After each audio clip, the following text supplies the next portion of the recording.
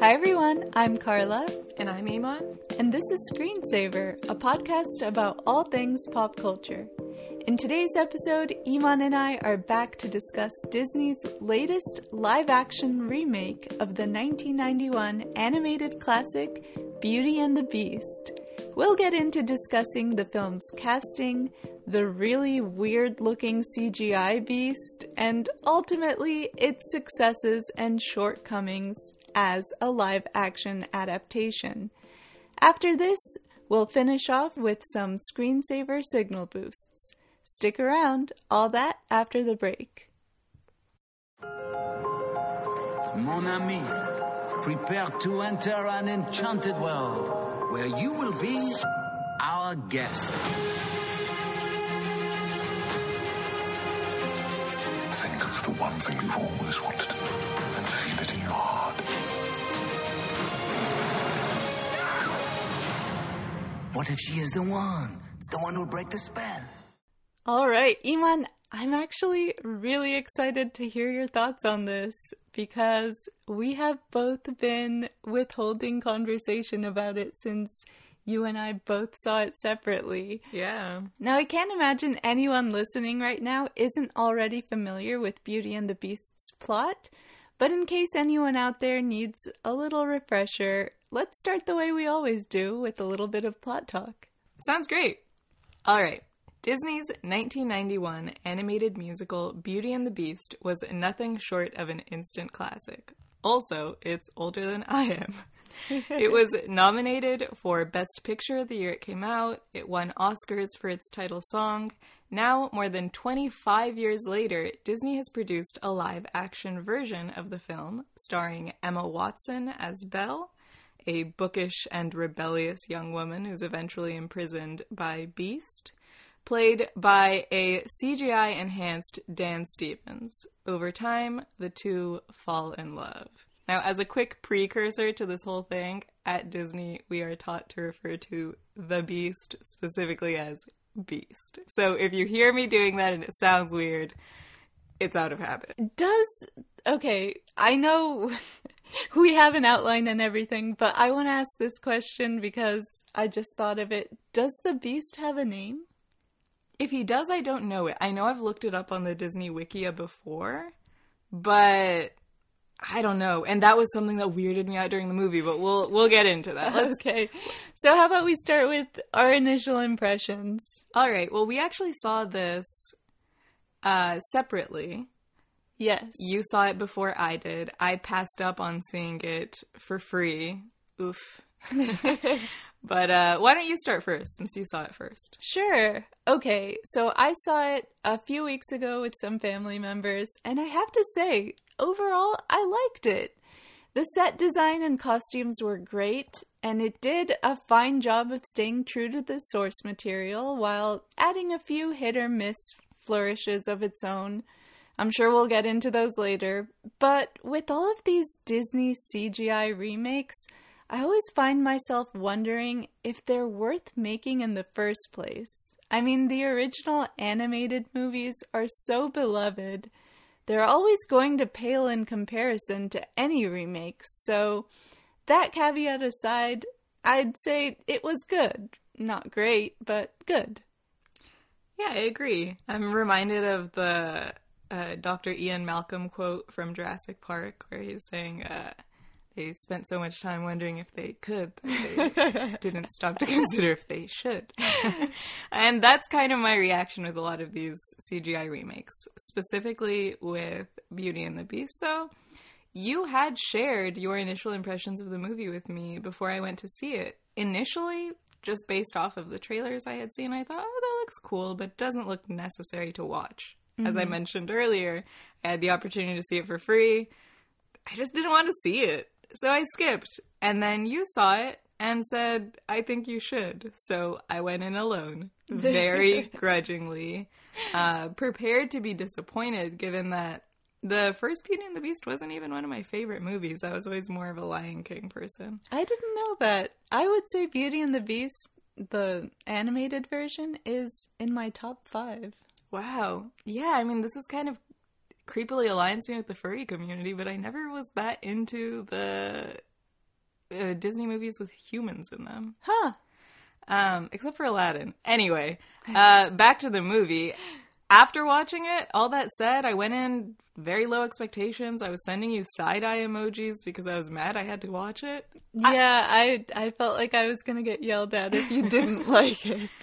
Well, that worry was unnecessary. I liked it a lot more than I expected to have liked it. And sure, it wasn't like the best movie I had ever seen, but for being a 2-hour, 20-minute movie, I did not feel like a waste of time. That's good. One question I have right off the bat, because we have talked about one of these animated to CGI / live action remakes in the past. The last movie we discussed on this podcast was The Jungle Book. Mm-hmm. How do you think this movie compared? I think it's a little difficult to compare, given that with The Jungle Book, the CGI aspect was something that was so heavily promoted as part of the movie, given that the entire thing was shot in a warehouse in downtown LA, mm-hmm. and you knew that 100% of it was CGI. With this movie, the CGI aspects were, I mean, it was the Beast. It was the animated characters like mm-hmm. Cogsworth and Lumiere. I liked it, but I also think that Jungle Book almost felt a little more natural because you want to animate animals. And with this one, they were animating clocks and things. Yeah. So it felt like the CGI was almost too good in the sense that they were obeying the physics of a heavy clock. Mm-hmm. So you would see it moving the way that a clock kind of would. Something that I should also mention because it will factor into later discussion. I was wearing an old pair of glasses when I went to see this movie. I saw it in standard definition with an old pair of glasses, so my vision was kind of blurry for most of it. So maybe I'm not the best person to discuss CGI. What did you think of the movie compared to The Jungle Book? I think, like you said, the special effects for Jungle Book were such a heavily pushed feature. I mean, it won an Oscar for mm-hmm. the special effects specifically. It's hard to compare. I don't think we'll be having that discussion with Beauty and the Beast mm-hmm. because it didn't feel like much of an accomplishment because at the end the characters themselves felt a little clunky, but it was beautiful. Yes, visually it was very beautiful. Yes. I mean, it seems like both you and I liked it. Let's talk about some of the things that worked in this movie. I think both you and I can agree that many of the characters actually felt a little more fleshed out than the animated movie. Yeah, I mean, this Beauty and the Beast, I think if they would have pushed it a little further, could have been the PG-13 version of the animated one. They kind of took the approach of turning it into live action beyond just the visuals. I think the tone was also kind of matured. Right. I mean, with Belle, they kind of switched up her character a little by making her the innovator / inventor rather than making that her father. Mm-hmm. She also comes off as even more of an outsider in this village. Maybe they were trying to appeal to the emo teen audience by doing this. But it seemed like people in the village frown at her for her ingenuity, her literacy, and her indifference to wanting to get married right away. Yeah, I had kind of mixed feelings about this, where Belle, it almost seemed like the discrepancy between her and the villagers. In the animated version, you feel like, well, the villagers are just kind of continuing on with their own lives and she's different, but they kind of grudgingly love her. Mm-hmm. In this one, it almost felt like it was a crime to read. There's just one, like she goes and there's maybe 5 books. Yeah. But she definitely did feel like she had more of a character in this one. It wasn't just sweet Belle. It was Belle facing adversity, and I get that. That was an improvement, I would say. Yeah. What about the Beast? They kind of fleshed out his backstory a little bit more, too. This was a lot more successful for me than even Belle's, because I haven't seen the animated version in a long time, as I mentioned. It's not my favorite, but I don't remember there being an explanation for why he's kind of aggressive and upset, beside the fact that he's been stuck as... Besides the fact that he was turned into a Yeah, besides that. Or they show that he was kind of bratty and ungrateful. We do get the transformation scene at the beginning of the movie when we get the backstory, but this movie took pains to explain why he was kind of bratty at the beginning. Yeah. There's a backstory with his mom, and getting to see that, I think, was helpful. Yeah, I kind of liked that he's a little more sassy and sarcastic in terms of his sense of humor. Mm-hmm. They also emphasize the fact that he also is literate and shares a love of books with Belle. Mm-hmm. They also showed a lot more of his extravagant lifestyle before being turned into Beast.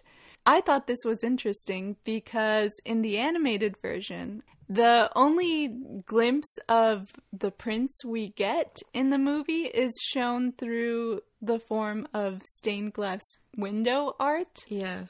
And through that, they kind of built up the big reveal of his true form in the end. In this one, they still made an effort of masking his face at the beginning by caking it in layers of makeup. So we still kind of get that reveal, but they did show what his life was like before. Yes, I thought that was really cool. A little earlier you mentioned that they pushed the Beast as literate, or Beast had to quote the movie, expensive education. Mm-hmm. I really liked that because it felt like, even though, as with any animated movie or any movie in general, romance can sometimes feel a little rushed, with this one it did feel like there was a little more of a grounds for them to build a friendship or a romance eventually. Yeah. And then, of course, I mentioned that they changed up Maurice's character. This is Belle's father. Mm-hmm. They made him an artist. Yes. Which was interesting. And he came off to me as less absurd and batty. Yeah, I really liked that. It wasn't the dopey father that Belle is, oh, well, I'll just take care of him. And he came off as a concerned father, almost overprotective. Mm-hmm. And, yeah. They kind of explained that, too. Yeah, it was really good. Another aspect of the movie that I really loved was just the scenery. The sets were beautiful. I was actually sitting next to Bobby during the movie, and while we were watching it, I kept hearing audible gasps from him. Kind of like Abuelita when she went into the opera house in Paris. Yes, I have to agree. I don't know if I was audibly gasping, but I did pull my phone out at one point to take notes for this podcast and just wrote, "The sets!" ! Man, it was gorgeous. Yeah, at the beginning you mentioned we get a sense of his more extravagant lifestyle. Mm-hmm. They definitely leaned into the Parisian extravagance. A lot of the rooms looked straight out of Versailles. Oh, definitely. Another thing I liked about the scenery was the fact that they kind of wove it into the curse of the beast itself. Mm-hmm. I don't remember this in the animated movie, but in this version, the castle itself is under the spell, and as a result, it's continuously winter. And every time a rose petal drops, portions of the castle itself fall apart. Yes. That I thought was pretty cool. Yeah, it was a really cool little detail that they added. I thought the fact that it was always winter was a little kind, too, because I'd imagine being the beast in summer would not be fun. Another thing I have here in my notes about things that worked were Gaston. I think we have to talk about him for a bit.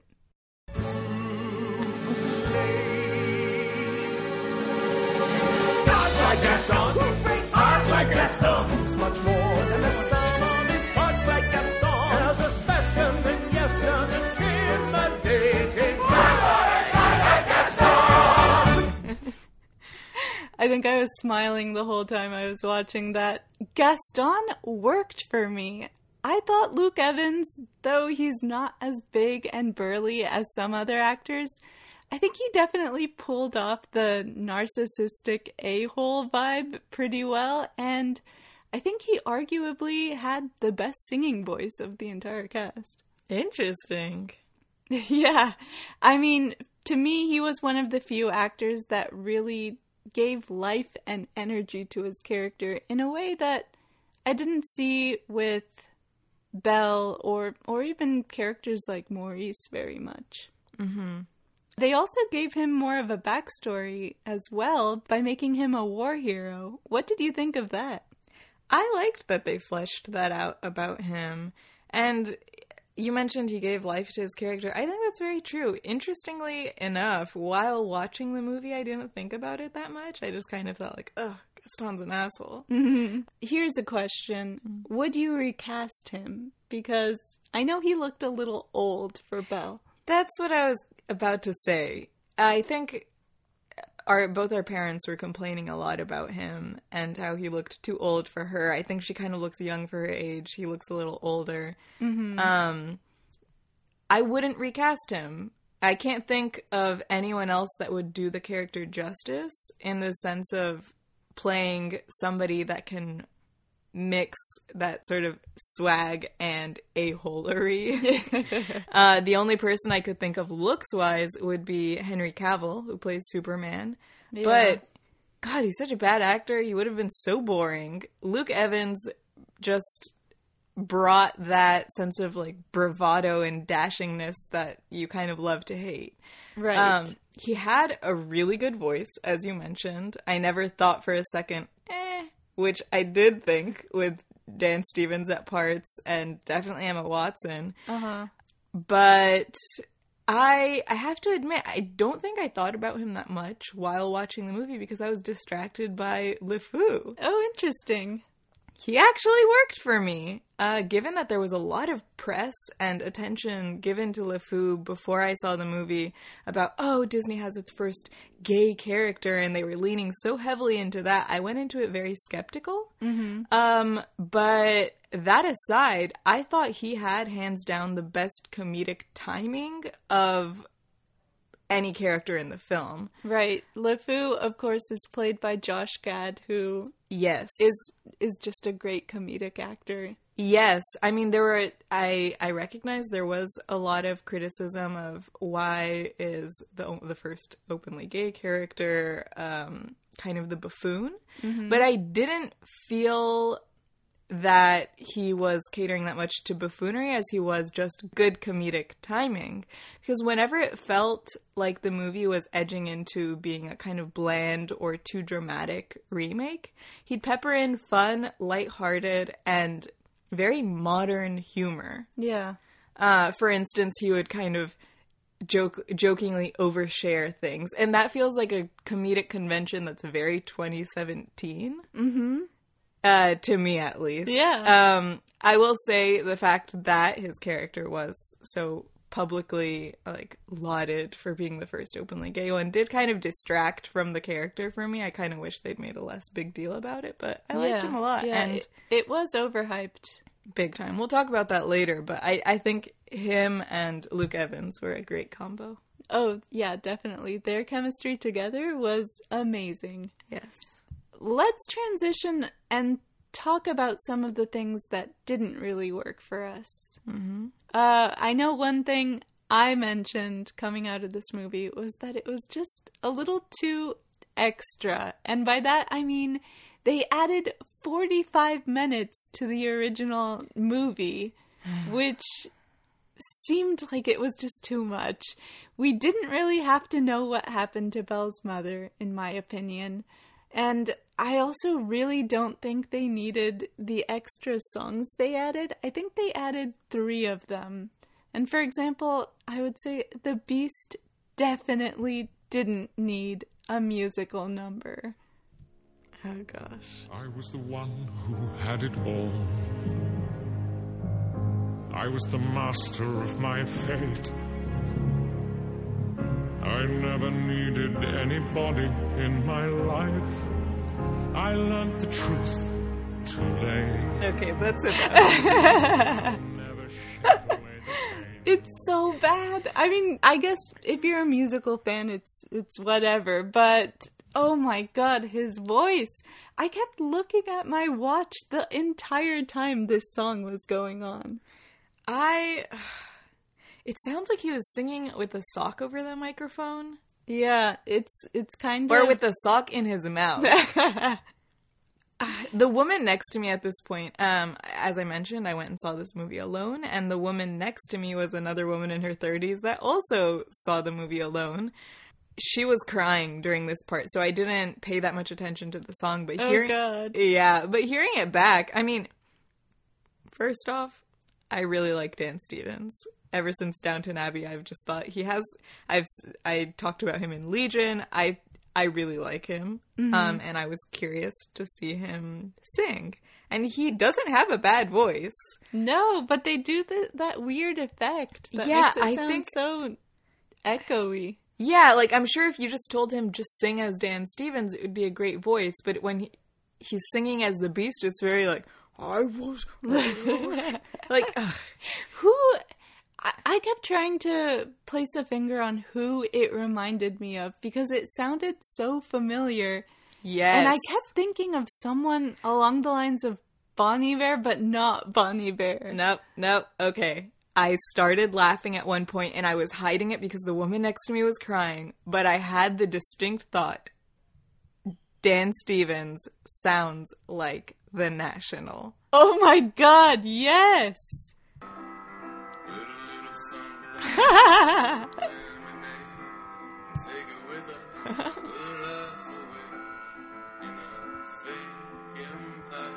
It kind of has that mumbly quality. Yep. The melancholy. Mm-hmm. Yeah, just pause it for a second. Yeah, for him, we're halfway in a freaking pie. I think Beast was definitely influenced by Bruce Springsteen and The National. Oh, for sure. That was just, it was funny. Oh my gosh. And speaking of Beast, I think we also have to talk about the CGI.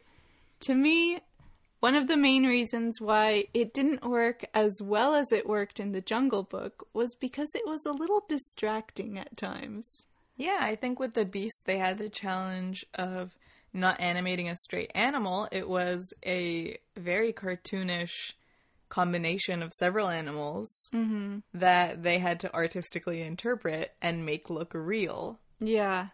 And it was uncomfortable. I was made so uncomfortable by this Beast, and I have no idea why. Is it the eyes, the horns, like we were saying, his voice? The whole movie, I was trying to figure out why he looked so human to me. Mm-hmm. First off, again, fuzzy prescription, so I couldn't see him all that close up, but I realized in retrospect, he had lighter fur around his face that made his face look like it was skin colored, so from my perspective, looking at him from afar, especially when he's wearing his blue jacket later and he's gotten a haircut, he just looked like a furry, burly football player with long hair and a beard. And we get a glimpse of his body when they show him shirtless in bed. Why did they have to do that? I mean, Ugh. I'm not saying I find him attractive.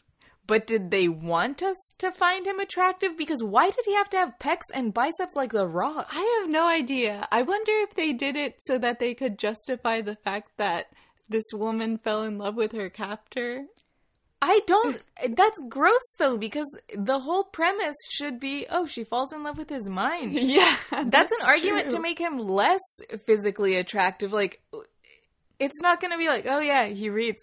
And he's got pretty great biceps. I mean, that was weird. And it wasn't only the Beast. I felt a little distracted at times by the Enchanted Castle characters as well.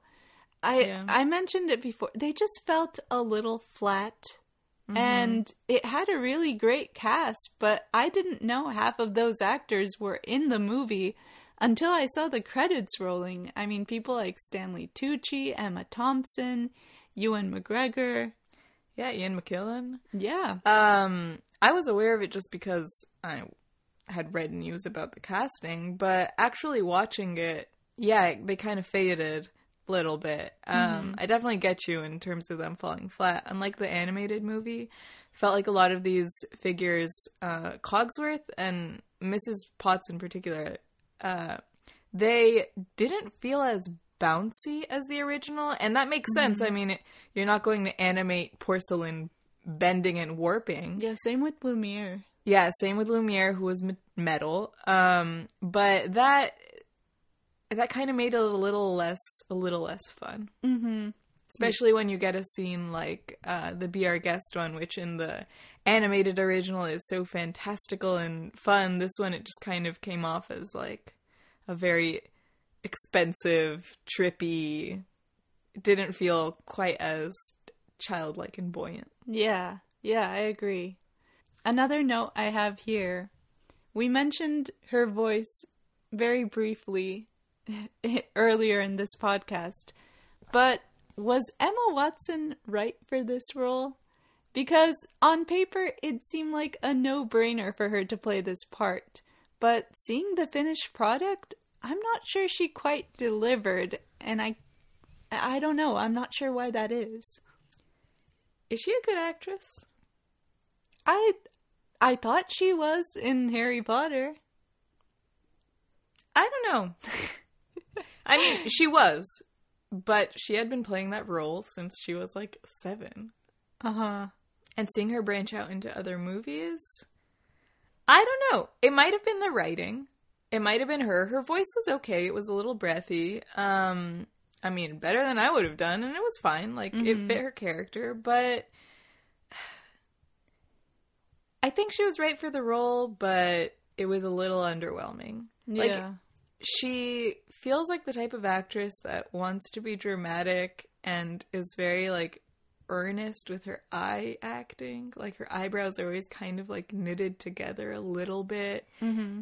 I think she laughed maybe, like, once or twice in the entire movie, and it felt kind of unnatural. Yeah, she felt kind of disengaged with everything that was going on around her, and maybe that was just because of the amount of CGI in the movie. That's true. But, I mean, overall, she was fine. I probably can't think of someone to replace her with. I think anyone else would have annoyed me. Yeah. If you get Emily Blunt If or you get like Anne Hathaway. Oh god, yeah, get out of here. Emma Watson was right for the role, sure. She did a fine job. She was good, yeah. I also like that she I mean, in press junkets you see like it sounds like she was pushing for a more feminist approach to the character. Yeah. And I think that was a smart casting in that sense because she is an outspoken advocate for women's rights and also for sustainable fashion. I know a lot of the costumes were sustainable. Doesn't she also have something like a book club? Oh, cool. Yeah. Yeah. I think I did read about that. Yeah, so in terms of the news around her, it was a smart fit. Right. And then speaking of news, we mentioned this before, but LeFou was definitely overhyped for his gayness. Oh, gosh. I was actually reading a review on Slate, and Jeffrey Bloomer had this quote to say about him. He said, "It's hard to separate buffoon LeFou from gay LeFou, and the movie often conflates the two." I know you mentioned this a little bit earlier when you were talking about how much you liked Josh Gad, but yeah. I think when Disney was placing such an emphasis on the fact that this was the first openly gay character in any of the Disney movies, it's going to lend itself to harsher criticism. Yeah. I think it would have been smarter to give him more agency and independence instead of what Josh Gad ended up doing with the writing, which was just kind of making it seem like he was leaning towards goodness. Mm-hmm. And I think that was thanks to Josh Gad's great portrayal, not so much the writing. I mentioned this earlier. I never really saw him as that much of a buffoon, a sycophant, or a victim of bullying, for sure. But I'm definitely agreed on the overhyped front, especially when I think you could argue that the perfect example of portraying gayness with dignity was already in the movie. Huh. Who are you talking about? Cogsworth. Oh, that's right. I mean, nobody mentioned this, but he's played by Ian McKellen. Yes. At the end of the movie, you see him reunited with a wife and very uncomfortable, asking to be turned back into a clock so he doesn't have to spend time with his wife. Yeah. I thought if down the line they would have mentioned, like, oh yeah, Cogsworth was gay. Yeah. That would have been great, especially since he also had... there was no twinge of homoeroticism between his relationship with him and Lumiere, but I think that would have been even better to portray a gay character that can have a guy friend that he's very loyal to and that he's not in love with, unlike LeFou and Gaston. Yeah, where they kind of, by saying that LeFou was a homosexual character, it was kind of funny how they only expressed that in terms of him being either attracted to Gaston or being attracted to a character that's introduced later, or at least it's implied that he's attracted to him. Stanley. Yeah, Stanley. What is it? Tom, Steve, or Stanley? Yeah. Whatever. Hats off to Josh Gad. He did a good job. All right. Well, do you want to talk shout-outs? Yes, we haven't done shout-outs in a while. Well, since Get Out. Oh, that's right.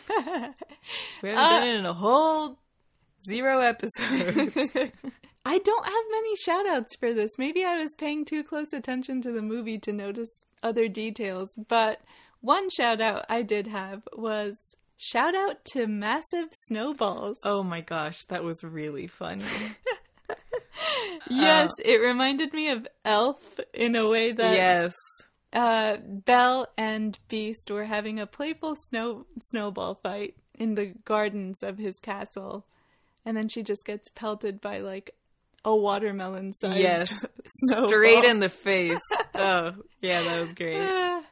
Another shout-out I had was just the prince's surfer dude long hair at the end. Oh my gosh. I know a lot of people were laughing at this because he looked like such a Californian. Yes, for all the ways that they made the movie differ from the original animated film, why did they feel like they had to maintain his shoulder-length hair? Yeah, that felt very... It just looked late bad. 80s, early 90s. Yeah, it really did. What about you? What were your shout-outs?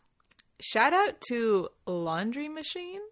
Ooh. There's one scene where we get a little glimpse into Belle's inventiveness, and this one felt like a good feminist twist. She makes a laundry machine and is teaching a kid to read. The village's reaction to, we're gonna destroy your laundry machine and you're teaching a girl to read, that's terrible. That was a little extra for me, but whatever. Yeah. Also, shouts out to that one lady. There's one lady that had a curl. Her bangs were curled backwards. Every time I saw her, I thought she looked like Conan O'Brien. Oh my god. She had red hair and her face even kind of looked like him. I was also distracted by, those 3 maidens that fawn over Gaston? Yes. They had curls but plastered to their foreheads. Yep. Yeah. I also thought they weren't, in the animated movie, they were at least like cute ladies. Yeah. In this one, they made them seem almost like prostitutes. I didn't like it. Yeah. It wasn't impressive that they were fawning over Gaston. Yeah, and they were supposed to add comedic effect, but they didn't in this one. Yeah, not at all. What else? A shout out to Baz Luhrmann. Who's Baz Luhrmann? He directed Moulin Rouge and The Great Gatsby. Oh my god. Did he have anything to do with this? He did not, but he's known for these over-the-top, trippy scenes. And when I was watching the Be Our Guest musical scene, I just thought, oh god, especially since Ewan McGregor was in the middle of the scene, I just thought, this sounds like they brought him in for this. Oh my god, we would have known it was him if they started playing Jay-Z and Kanye West in the background. Yeah, I just thought that was a funny twist. And lastly, shouts out to to powder blue suits. Oh my god, yes. Another retro looking Yeah. fashion choice. Yeah, when they turn the Beast into the prince at the end, man, with that hair and a powder blue velvet suit, it was just... He was killing it. Yeah, I mean, I would have been asking him to grow a beard at the end, too. She wants him to turn back into the Beast, I felt. Oh my gosh, yes. I feel like my last shout out has to go out to that Beast growl at the end because it made me uncomfortable for days. It was weird. Yeah, I'm still weirded out by the Beast. I don't know if I'll ever get over him. Yeah, it's one thing that just doesn't translate all that well to a live action. All right, what about ratings? You go first. Okay. As I said at the top, Beauty and the Beast is a fine movie. Does it outshine the original animated version in any way? No, absolutely not. But I don't think that's the point with these movies. Beauty and the Beast's best parts, for me, were the ones that reminded me of why I loved the animated version so much. And that alone made me really glad I saw it. So... for that, I will give Beauty and the Beast 6 out of 10 Gaston bite marks. That was a weird part that I'm not going to get into now, but yeah, no, that's a good rating. This movie made me nostalgic. Not for the original animated movie, which, as I mentioned at the top, I wasn't born when it came out. I think I was too young to appreciate it. Mm-hmm. It made me nostalgic for more recent live-action Disney classics, specifically the original Pirates of the Caribbean. Oh, wow, yeah.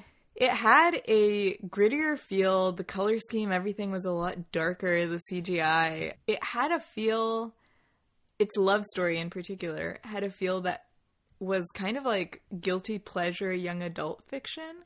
Yeah, I can see that. Where you have a female protagonist falling for a guy. Their romance is predicated largely on this sense of him being kind of patronizing, like, oh, you like Romeo and Juliet. And then she's like, well, I caught you reading the Knights of the Round Table, yeah. Lancelot and Guinevere. And he's like, oh, well, it's knights and stuff. And she's like, you're so cute. Like, it's almost like negging. Yeah. I have to admit, that's a guilty pleasure young adult thing that I think all young women are groomed to like or appreciate as romance. As adults, not into it. But, yeah, it felt like a good throwback to that. And I enjoyed it. I enjoyed watching it. I would actually give it 7 out of 10. 7 out of 10 what? Blue Bermuda shorts. Oh my god. At the very end, I know we keep referencing the Beast's transformation into the prince, but he was wearing a pair of shorts that reminded me of an Old Navy ad. Oh my god. And yeah, it made me chuckle at the end. So yeah, 7 out of 10 blue Bermuda shorts in honor of Beast's fashion choices near the end. Very nice. Okay, well, what about some quick signal boosts before we finish up this episode? Yes. I don't have too much to say about it besides go check it out, but this has been a big week for KDOT. Yeah. Yeah. We're talking Kendrick Lamar. We're talking Kendrick Lamar. Earlier this week, I believe, or was it at the end of last week, he erased, or whoever handles his social media, erased every image from his Instagram and replaced it with one black background, or with one picture. It was a black square with the number 4 written on it. Oh, I didn't know they did that to his Instagram. Yeah, that was actually when I had sent you a frantic text saying Kendrick ? I sent it to you and I sent it to Eric. Uh-huh. And Eric responded Kendrick ? And it was the single proudest moment I've ever had that he didn't know ahead of me. Maybe he did and just wanted to know what I was asking about, but for one shining second, I thought I made it to a rap news piece before our cousin Eric did. But yeah, that happened. And not 10 minutes after that image was released, I was on Twitter and Tumblr frantically refreshing, and we got a new track, The Heart Part 4. Yes. Which starts out smooth and then it hits you with a beat change. It is such a good song. A couple days after that, we got a music video. Yes. Humble. Which is so amazing. It's really great. It's gotten interesting reactions, as all music videos do. Some feminists are complaining about it, others love it. It's been, it's whatever. Apart from that, the music itself is great. The music video is just so fun to watch. There's a little reference to Grey Poupon, which I especially enjoyed. But yeah, that's my big signal boost for this week. Everything Kendrick Lamar. Everything Kendrick Lamar. Nice. For me, I think I have a couple. Mm-hmm. One of them is a podcast you recommended to me that I checked out recently and have been really curious and hooked on. S-Town. S-Town is a podcast created by the makers of Serial and This American Life. And it is also kind of a mystery / documentary style podcast about a man living in the rural South. And it's really interesting, and they are incredible storytellers, and I've loved it so far. I'm only 2 episodes in, so I've already gotten the big reveal, but okay. I appreciate the fact that it's kind of steering away from the pitfalls that Serial had, in the sense that they were really selling it as a cliffhanger type entertainment show. Mm-hmm. And this one is a little bit more of a personality. Just take a deep dive into this individual. Right.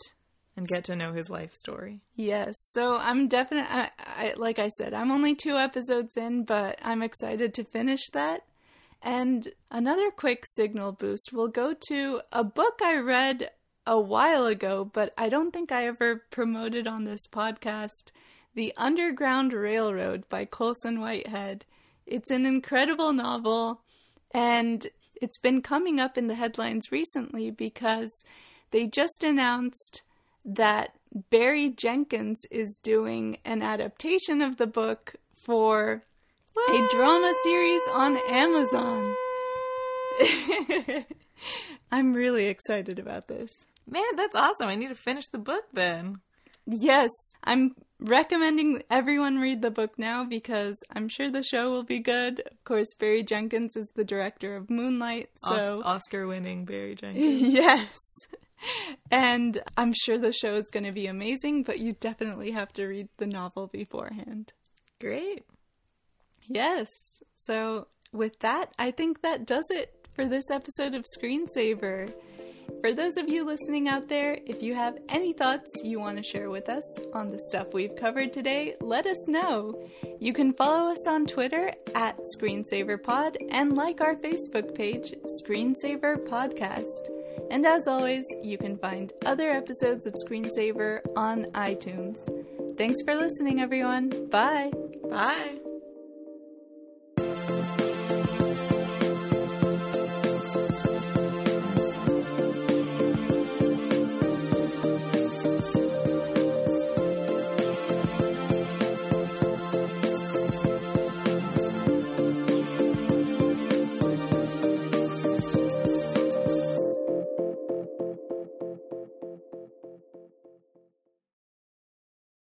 Is it the heart or the heat? I thought it was the heart. Is it the heat? Hold on, we'll edit this. Oh, the heart. Yeah, the heart part 4.